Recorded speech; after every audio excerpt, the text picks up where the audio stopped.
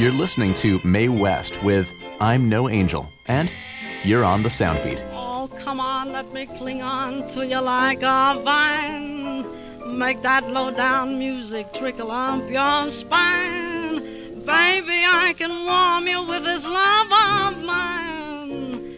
I'm no angel. In addition to her role as sexual icon, West was a playwright, novelist, singer, and actress.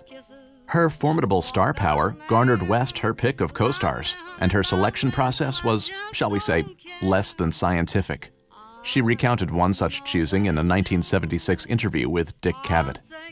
While at Paramount's offices, leafing through a collection of leading men headshots, she happened to glance out a window and noticed a man crossing the street. "That's about the best-looking thing in Hollywood," she said. "Who is he?"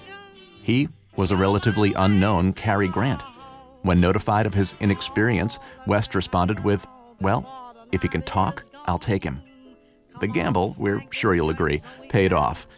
You've been listening to I'm No Angel, the title of West and Grant's second film together. Check out that Cavett interview right now at soundbeat.org.